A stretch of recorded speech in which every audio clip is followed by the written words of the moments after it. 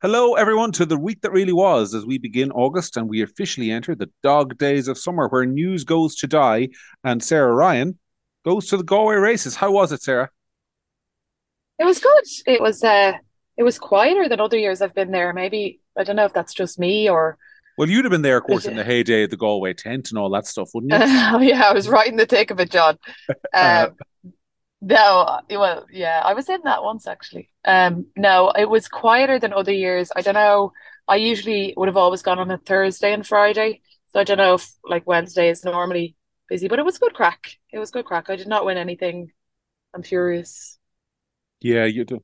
Sarah doesn't like losing, which is a good trait to have. And yeah, I'm sorry to hear that.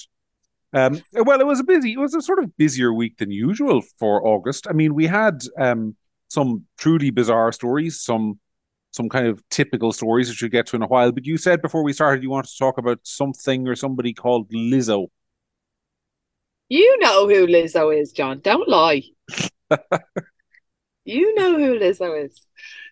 So My my for anyone understanding who is doesn't, okay. Lizzo is a singer with a very popular singer actually, and she has a couple of songs that are, pretty good. But from me personally, who she is and everything like that she talks about in terms of her, political activism, shall we say, annoys me. She's a champion and a cheerleader for diabetes and obesity, clearly, and dressed up under the guise of whatever, body confidence. And I'm all for people being body confident, but Lizzo is, and I'm not saying this to be mean. I'm saying like if people don't know who Lizzo is, you could just look her up. But she is very heavily overweight. She one There's of these no people doubt who about talks a that. lot about fat shaming and that sort of stuff. Yeah. So she talks a lot about fat shaming. She wears extremely skimpy outfits on the stage. I don't really care about that. Whatever you do, you. But I do think she's a symbol of a problem, which is that, put it this way. If I was to go around talking about how it didn't matter that I was smoking 20 cigarettes a day and it was great and the like that you were shaming me if you told me that it was bad for my health, I'd be absolutely crucified. And being obese is the same, if not worse, for your body. The outcomes for your health are terrible. It affects every single kind of possible element of your physical health, and probably your mental health as well. So this kind of idea that it's no big deal and you should like flaunt your weight or whatever is something that I'm not comfortable with, given that I know lots of people who have suffered tremendously with being obese and whatever. So Well, that you're aspect of talking Lizzo, to one. You're talking to one. I mean, I can bring some perspective to this as somebody who's been chronically overweight, not through like one of the things about being fat is that you get these assumptions made about you all the time. Oh, he just eats chips all day, doesn't make an effort, and all the yeah, rest of it. Like it's not true. Most people, most of us who are sort of on the chunkier side, spend most of our lives trying not to be chunky. Like you know, yeah, you celebrate the few pounds off here or there. You're stressed like big events like weddings and things. You're really stressed about finding clothes that fit you and looking okay. You spend your whole life hiding what you are. I'm a relatively confident person and comfortable in my own skin. I'm familiar with that. I wouldn't recommend it to anybody. I mean, yeah, I'm not nearly as fat now as I was at one stage. In my middle teens, in particular, I was a bit of a whale. But you get past. It's the idea that it's nothing to be embarrassed about. So on one level, I think that's fair enough. I mean, because there are those of us who make an effort and just like find losing weight really difficult, and there are other people yeah. who do who eat and do all the wrong things and never seem to put on weight. So there's a bit of a genetic thing there. But I think where it gets damaging is this idea that just like go be It as doesn't matter. big as you want to Yeah, be. No, yeah. that's And I unhealthy. mean, I I agree. think that like I think that as the thinking has evolved over, especially from my casual observation, maybe the last 10 years, that like it used to be very much more viewed as a much more simplistic thing. As you say, you're lazy and you eat too much and that's it. And if you just did this and you just did that, you wouldn't be XYZ. It's not necessarily true. I saw such an interesting interview with Jordan Peterson about a year ago, maybe it was less. And the person interviewing him was a really clever kind of question, I thought. She said, well, you released 10 rules for life or 12 rules for life X amount of years ago. you've done the tour, now you've written a second book. What were you wrong about? Mhm. And she said, like, what in hindsight now, when you look back, like, what were you wrong about? And he said, I was wrong about the relationship between obesity and just simply eating. I oversimplified it, and it's emerging now in science that it's much more complicated than that. And you know, like, that's something a lot of people really struggle with and whatever. And so pretending that it's a nothing thing and that it's, you're just being you and whatever is a disservice to people. It's unhealthy, and you wouldn't be allowed to get away with it in any other health, dimension of health out there. But Lizzo does, and Lizzo is, a queen, and she's proud of it, and that's all wonderful for Lizzo. And Lizzo is the absolute, darling of a huge group of, women, and like that, are to think she's God. And this week it has emerged that a number, and it's not just one, it's three at least, and then another woman that I'll get to in a minute, have emerged and talked about bullying, fat shaming, working for Lizzo, how horrific it was. Another thing I found really interesting was they were on tour and they were brought to some kind of sex show, and Lizzo made them get involved in the sex show in ways that they didn't want to. Then Oh, there was another woman who's come. is this why I keep hearing about bananas? Yeah, yeah, Oh, gross. oh, okay. I'm not even going to get into that. People can Google it because it's so disgusting. But like, if a male, like, if a man had encouraged, suggested anyone who worked for them to do this, their life would be cancelled on the spot. I mean, it's just obscene kind of behavior. Then there was another woman who came out and said, well, in light of these dancers come out, I'm actually going to come out and say that I was hired to do a documentary on Lizzo. I went on tour with her. I quit after 3 weeks because the bullying was so appalling. She's a mean, horrible person. She treats the people around her like this, that, the other. Now, Lizzo has come out today and said that she never fat shamed anybody, and that everything else is just sensationalized story and she's not a villain. But saying that it's a sensationalized story and that you're not a villain is not denying it. Do you know what I mean? No, it's not. So I think it's a really interesting, another like really interesting lesson in that, like, a lot of the kind of discourse around, like, all of this kind of weight and female roles and whatever, they make idols, and you shouldn't. And you know, idols that are that are politically aligned with you are just as capable as falling as the supposed far right idols that you think all the baddies is the side that all the baddies come from. Do you know what I mean? Well, this brings me So on. That brings me on nicely to one of my former idols, poor old Rudy Giuliani, right, because he had the same thing happen to him this week. I mean, first of all, I think I should say about Rudy Giuliani, he was one of my idols, like when he was, sort of 2001, 3, 4, 5, where he was America's mayor. I thought he would have made a really good president of the United States.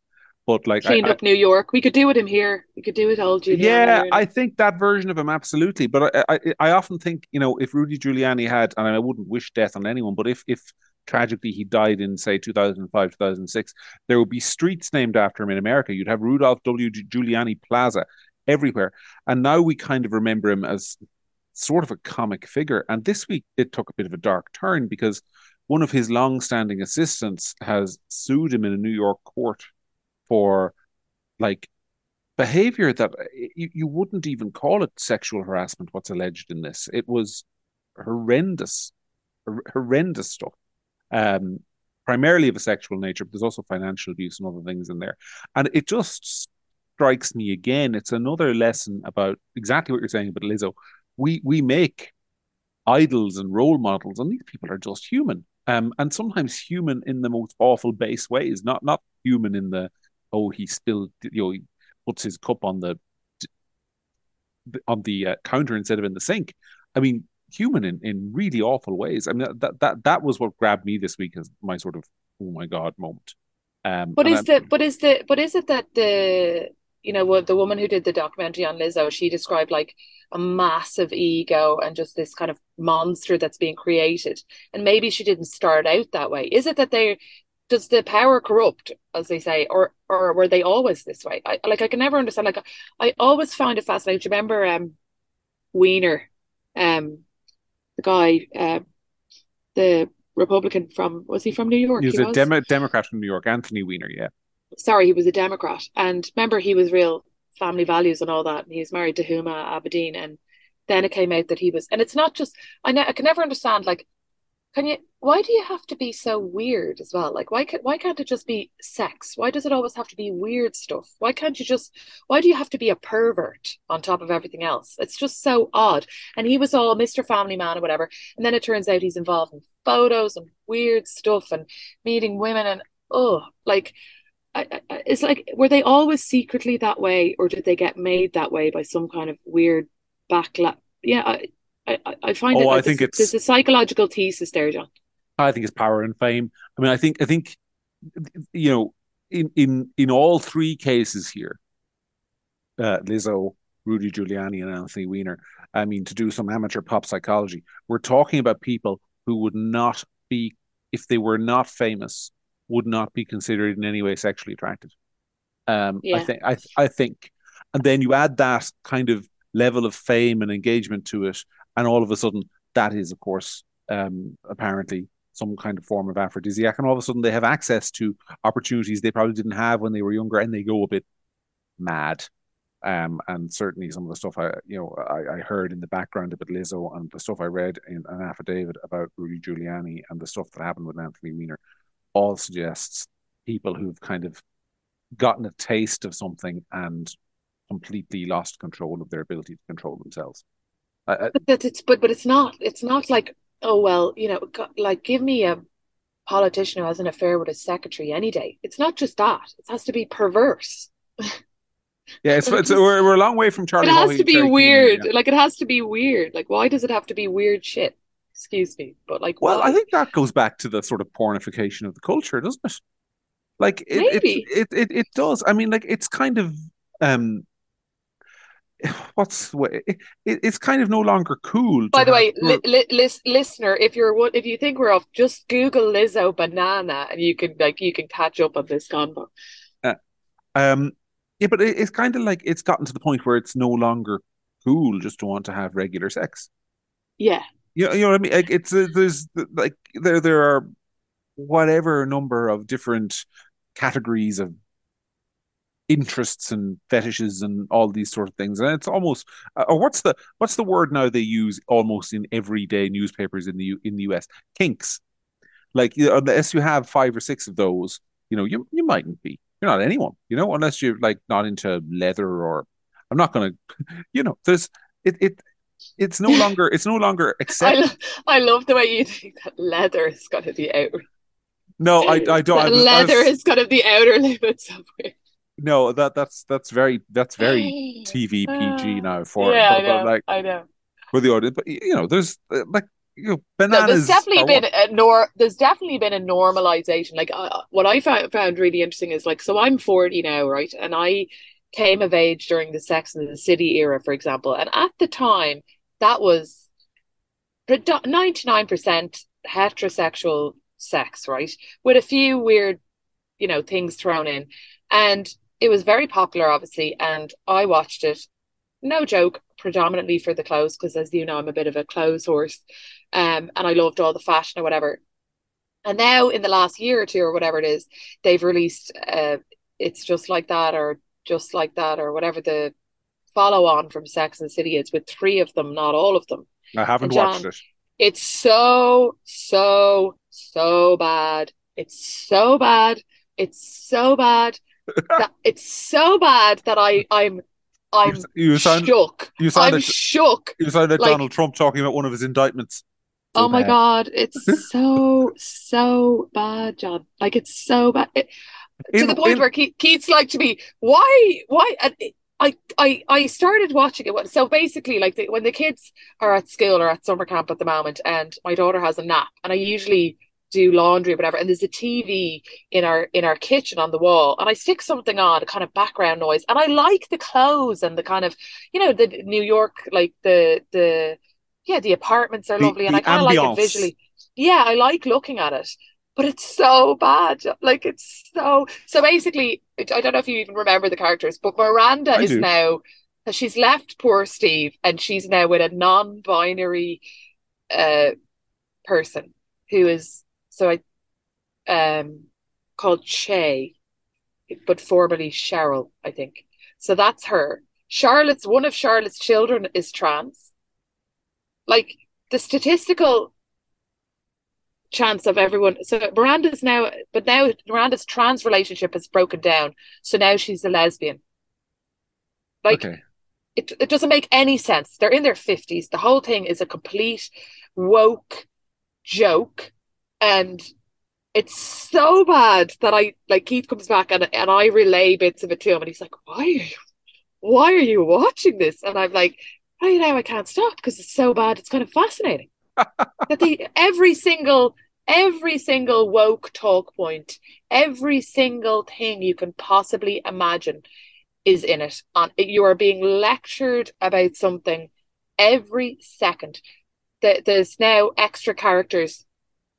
A friend for a beautiful, actually looking woman. She's a Muslim, or I think she's Indian Muslim woman who's friends with Carrie, a black woman who's friends with Charlotte. Her husband is trying to hail taxis in New York. No one will stop for him because he's black. Like it's constant, constant. Every single hot woke button is pressed on it like as if somebody in there has it attached up to a morphine drip and they're just But pressing the button it's every fun. 30 seconds. It's It's funny. unbelievable. It's funny. I watched Sex and the City when at times when I was younger because it was on so much. You would pick Yeah, up you couldn't various avoid it. Yeah, episodes of it, and I never particularly objected to it. It seemed to me like kind of sort of blandish soap opera. But what you're saying yeah, there, what you're describing, what I find is very interesting is the way like you described the lady who's with the non-binary person and then that relationship breaks up and now she's a lesbian in her 50s. I mean, uh, this is presented on television like these people are presented as role models. But I would suggest that somebody who's in their 50s flitting from relationship to relationship is still at that age trying to discover happiness and contentment. yeah. And if you ain't done it in 50 years, I know we're talking about a fictional character, but this is a representation that people are being given. If you ain't discovered happiness and contentment in 50 years, I suspect you're not going to do it in a lesbian bar approaching your 60s. And But that's this no also, but disrespect there's to the also people who, zero. Sorry, go on. I just want to say that's no disrespect to people who maybe do discover happiness in a lesbian bar in their 20s. But if you're at that age and you still don't know what you are, that's not something to aspire to in my book. Maybe I'm a stodgy old white man. But there's also no like Miranda, the character was married to Steve. They have a child, as well, a son who's now probably, I think he's supposed to be kind of 20 or something. But there's just zero kind of suggestion that Miranda waking up one day and deciding that she's now in a relationship with a non-binary and she wants out of her marriage. There's zero kind of acknowledgement that that might be difficult for the people who've been with her for 20 years. It's all like reinforcing that all that matters is me, all that matters is that I'm happy and everyone else is secondary to that. And I'm all for being happy, but like I have three children, right? Like it's been raining for a month. There was certainly days, John, where I would have been happier to just walk out of the house, go down to Malahide Village and get a coffee on my own and leave the kids to fend for themselves, but I can't. Like, part of life is that you put other people before yourself. And this is just like, well, I woke up one day and I met a friend of Carrie's who's non-binary, and I've just decided I don't want to be married anymore. Nah, no, I think I'll just be with that. Like, Yeah. bizarre and just bizarre. Come here. Do you think this is connected to the fall of religion?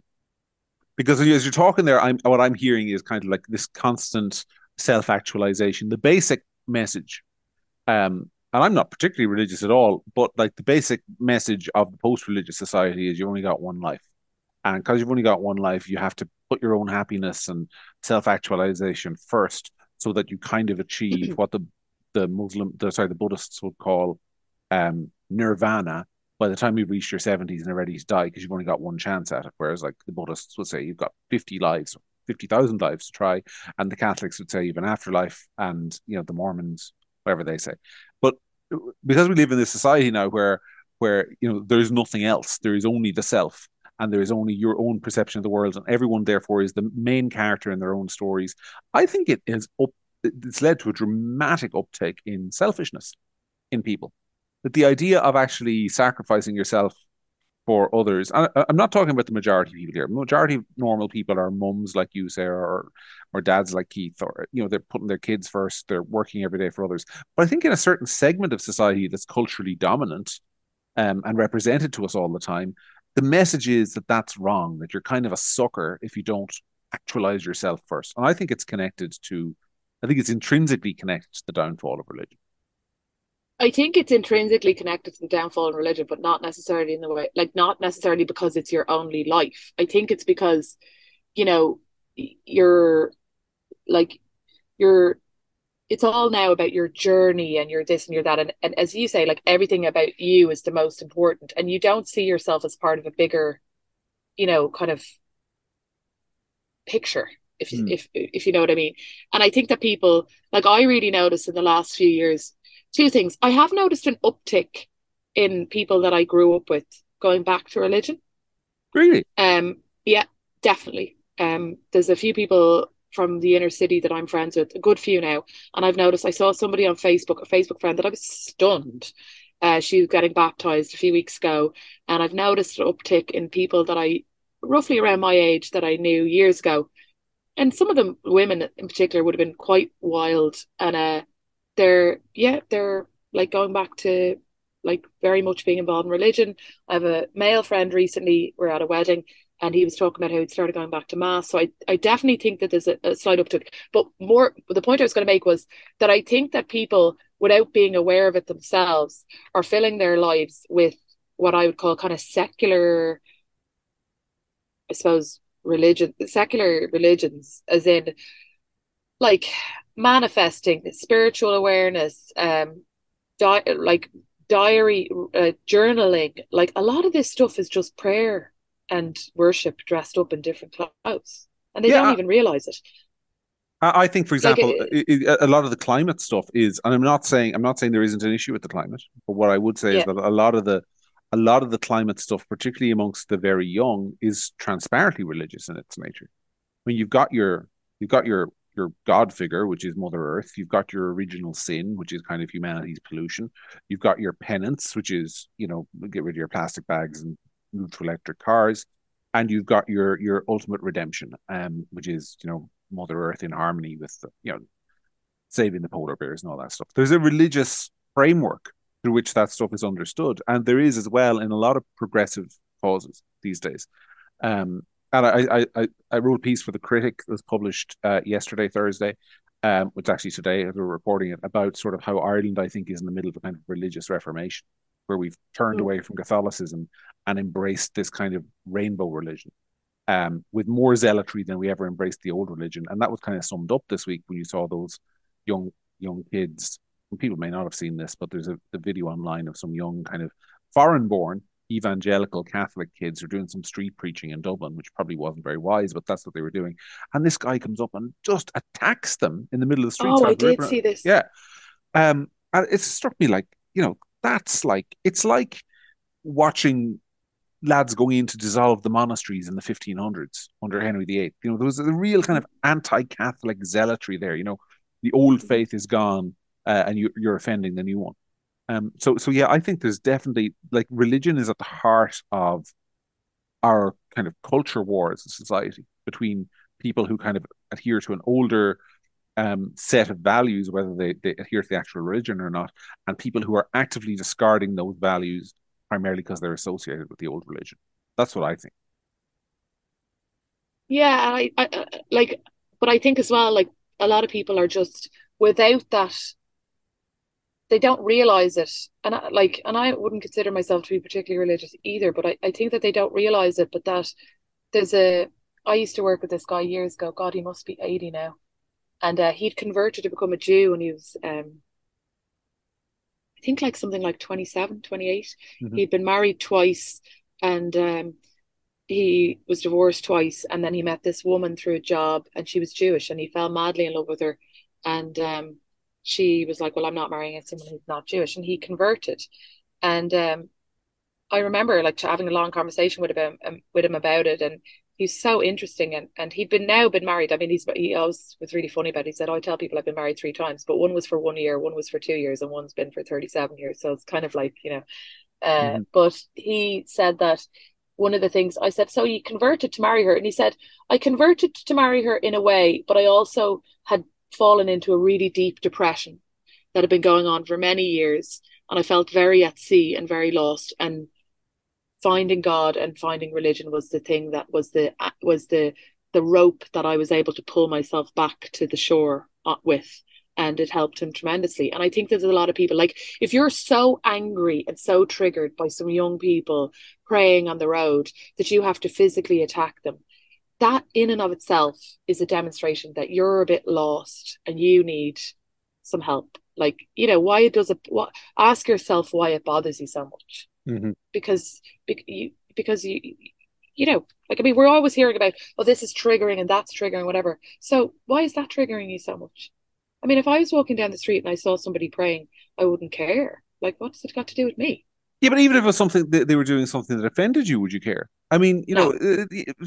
people like you and me, like, we live in a society where a lot of things that are going on are things that we don't inherently agree with. I mean, you could go into Dublin in June and it's festooned with rainbow flags.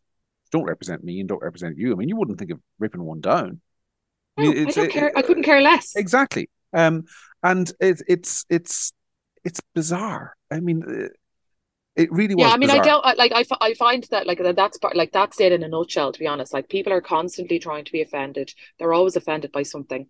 I don't get offended by much, and I don't get offended easily, and I'm happier for it. Like, Yeah, what other people are doing doesn't really bother me that much. And, like, obviously, like, we're here in a podcast, we talk about different things. You know what I mean? But, like, really deep in my core, bothering me in my deep soul so much that I would attack somebody, never. And it's like, and things, I see things that bother me. Like I said to you earlier on, like, my friend is getting married tomorrow and I'm making her wedding cake and I needed some stuff. And there's a shop in town called Sugar Sisters that do cake making stuff. And I had to go in and get some bits. So it was 10:30 on Monday morning and I was driving up Gardner Street. And as I was coming up the street, there was a bus kind of slightly at an angle in the road. I was like, what's going on here or whatever. And then obviously the bus driver got into a fight with some men, young, maybe maximum my age, on the bus, and thrown them off. And so they came around the front of the bus and they were on the outside and they all started throwing bottles at the bus, trying to break the windows. I didn't wait around. I just drove around to get out of there because I was like, next thing they're going to start throwing these bottles at the sorry. cars that are here. That story was. I was wondering where you're going with it, and then we landed with kids throwing bottles at a bus. Where in the middle of the city? Where in the city? Gardner Street at 10:30 on Monday morning.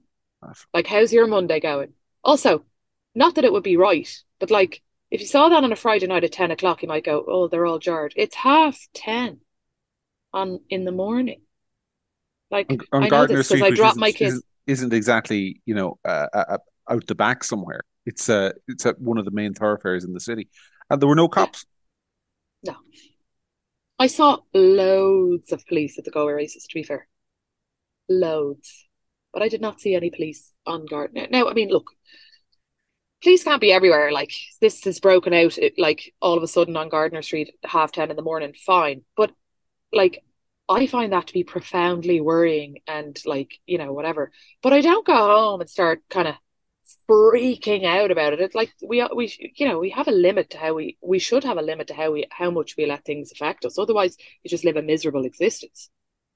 Yeah, Everyone offends you. that Everyone bothers you. You see that people praying, you want to punch them in the head. Brilliant. that is the thing about society that kind of gets me a lot of the time, which is that the loudest people in society always tend to be the unhappiest people in society. People Yeah. on on the radio telling you that they're offended about stuff. The people who want to ban this, that, and the other.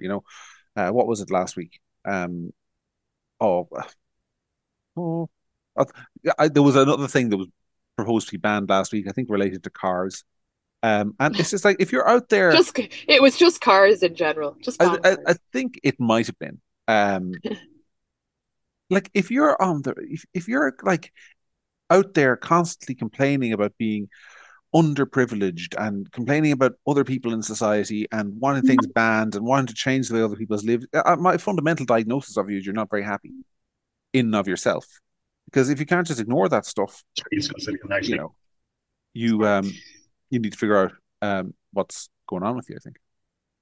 Yeah, and maybe there's a whole intertwining there with, like, people who are lost. They find false gods with singers, or they find false kind of, like, unachievable goals that the world will only be better if all cars are banned. The world will own, and these things aren't going to happen. So what you're signing up for is misery. Like you're not saying like, and that's kind of like one of the things I liked about Jordan Peterson when he first wrote that book. It was like one of his principles, 12 principles, was like, get up and make your bed. Like you're really not qualified to talk about how everyone else should do this, that, and the other if you're not even able to get up early and make your own bed. Like he famously said, he used to have all these protests at all of his, when he'd speak at lectures or colleges or whatever. And when he changed the time of his talks to 9 a.m., the protests were gone because these people couldn't be arsed getting out of bed. So, like, if you're signing up to be absolutely furious about cars, well, it's going to be a long life. You know what I Yeah. mean? Like, join your local residents association and get some ramps in your estate. If that, like, start small, but like, throwing paint at a priceless piece of art and pouring out the milk in Harrods and crying for the rest of your life because there's so many cars. I don't think your life's work is going to be achieved, I'm afraid. No, it's not. Shortly before we came on air, to change the subject briefly, because I think we've talked about a lot there, and I think there's, coming from Lizzo and bananas at the start, there's just it's a good summation of where the culture is at. In terms of where the political culture is at, though, as we're chatting in the last hour or so, the news has broken from Limerick that Limerick Prison has finally summoned up the courage to move Gabriel Alejandro Gentil, better known by his new chosen name, Barbie Kardashian, from the women's prison to the men's on grounds of safety for the prison officers and the females. And in fact, they consider him so much of a threat to the male prison population as well that he's going to remain in basically solitary, only allowed out of his cell when all the other prisoners are locked up for the safety of the other prisoners. Um, and this person, until yesterday, was locked up with the women. Uh, isn't that just insane? That it's Well, I'm taken. glad that got sorted. It happened at the usual Irish glacial pace. Yeah, I was Like, just we reported this story. Gript was the first sort of media outlet to break that story, and we broke it in 2020. It's now 2023. But for 3 years, this has been going on. This person's been in a women's prison, and eventually but action kept has been separate taken. all the time, right? Kept separate all the time, but bear in mind that the prison officers in female prison are female; Yeah, they're not male. yeah, yeah, So yeah. he was in the And they're cage. obliged to do search. Yeah, yeah. They may be obliged. We can't say they're not obliged to go in and search him Well, they're every day, obliged to but do no, but they're obliged to do searches when he enters. yes, um, So who did that? a fair question, A, which wo- I a don't. woman. A woman had to do that. No, but Mhm. like it's a really, you Well, know, he's legally a woman, so yes, a woman had to do that. If a search had to be yeah, conducted, there is no provision in law for a man to perform an intimate no. search on a woman. Rightly, And maybe that woman didn't want to do that for loads of reasons, you know. But uh, 3 years later, it's I mean, at least extraordinary. they've seen sense eventually. But like, still, Yeah, well, well, there is a little bit of sense. I think on that issue, at least, that is one where a little bit of sense is sort of coming back into public life. Because I think definitely. for the last couple of years, there's just been this kind of attitude in the political classes, and not just in Ireland, but like in most of the English speaking world, outside of maybe America, where if a particular kind of wing of people in society wants something, they get it, no questions asked, because that's the progressive thing to do. And if they say it's progressive and on the right side of history, it must be done. And I think this is the Mm. first time in probably in 15 or 20 years that I can remember any arm of the Irish state taking a kind of backward step on something like this. Now, it's not exactly a U-turn. It's not revolutionary. It's a very small thing not to put up somebody who is pledged to kill and harm women in a women's prison, but it's not nothing either. Yeah, I know. So that is good. What else caught your eye this week? It's caught my eye this week. I thought there was a lot of sadness. Like there was funerals of those poor girls who died in Monaghan. There was a lot. Like it's been a very kind of That sad one, week. that one. Do you know that one really affected me? And normally these Yeah, stories don't. I mean, partly it's because as regular listeners may know, I was born and raised in Monaghan. Now, not in Clones where these people are from, but also because I was looking on Facebook and I felt bad about doing it, but I'm kind of half a journalist, so I have an excuse. But what happened, I was looking them up on Facebook and I was looking at particularly at one of the girls' dads and just a huge and clearly very loving family, like just yeah. just like a very close knit. I think there's 10 kids in the family. And to lose one of them like that on what is supposed to be one of the happiest nights of your young life. I think most of us probably look back at our dead and cringe a bit, but or many of us do. But at the time, it's certainly one of the happiest nights of your young life. But that's how it's just unfathomable. I So know. And there's yeah, been, and after the boys who went to EOS in Greece, like there's just been a lot of tragedy this summer. It's real, you know, young people like dying in those kind of accidents over the summer. It's just so, yeah. And then add in the weather, and it's been a relatively depressing time for yeah, just yeah. for a lot of people, I think. I I was saw John James Brown as well from Fianna Fáil came out and said that am I right? James Brown had said that the government would have to do much better communication about the hate speech bill going forward. And I thought, well, like so they're still going to try and make that a thing, but well on that. also What did you think of Ogra Fianna Fáil calling on Helen McEntee to resign? I mean, yeah, I read their statement and I thought, yeah, I mean, look, youth wings of the parties should always kick out in that way. I like to see it. It's good for politics. I thought it was a bit. I thought it was kind of late. Like I think they were a bit slow. I mean, obviously they had their conference or something, I presume. Um, yeah, I mean, they're showing a bit more like I don't know. do you To say think testicular fortitude than the main party, but like, but this is what I'm interested in though about that very question because you're more of the resident Fianna Fáil expert than me, but it would always have struck me because I was a member of Ogra briefly in my teens for my shame, but I was, and it would also struck me that it's fairly tightly controlled by the main party in that they don't want obviously they don't want the youth wing to embarrass them, so there's a perfectly understandable. Also, they're young, so there's a degree of oversight there. Do you think there's a degree to which um, there are people in the higher levels of Fianna Fáil, we'll say, who'd be quite content to have Ógra Fianna Fáil say this sort of stuff and not necessarily be intervening to stop them, or perhaps maybe giving them a pat on the back and saying, well said, we can't say that.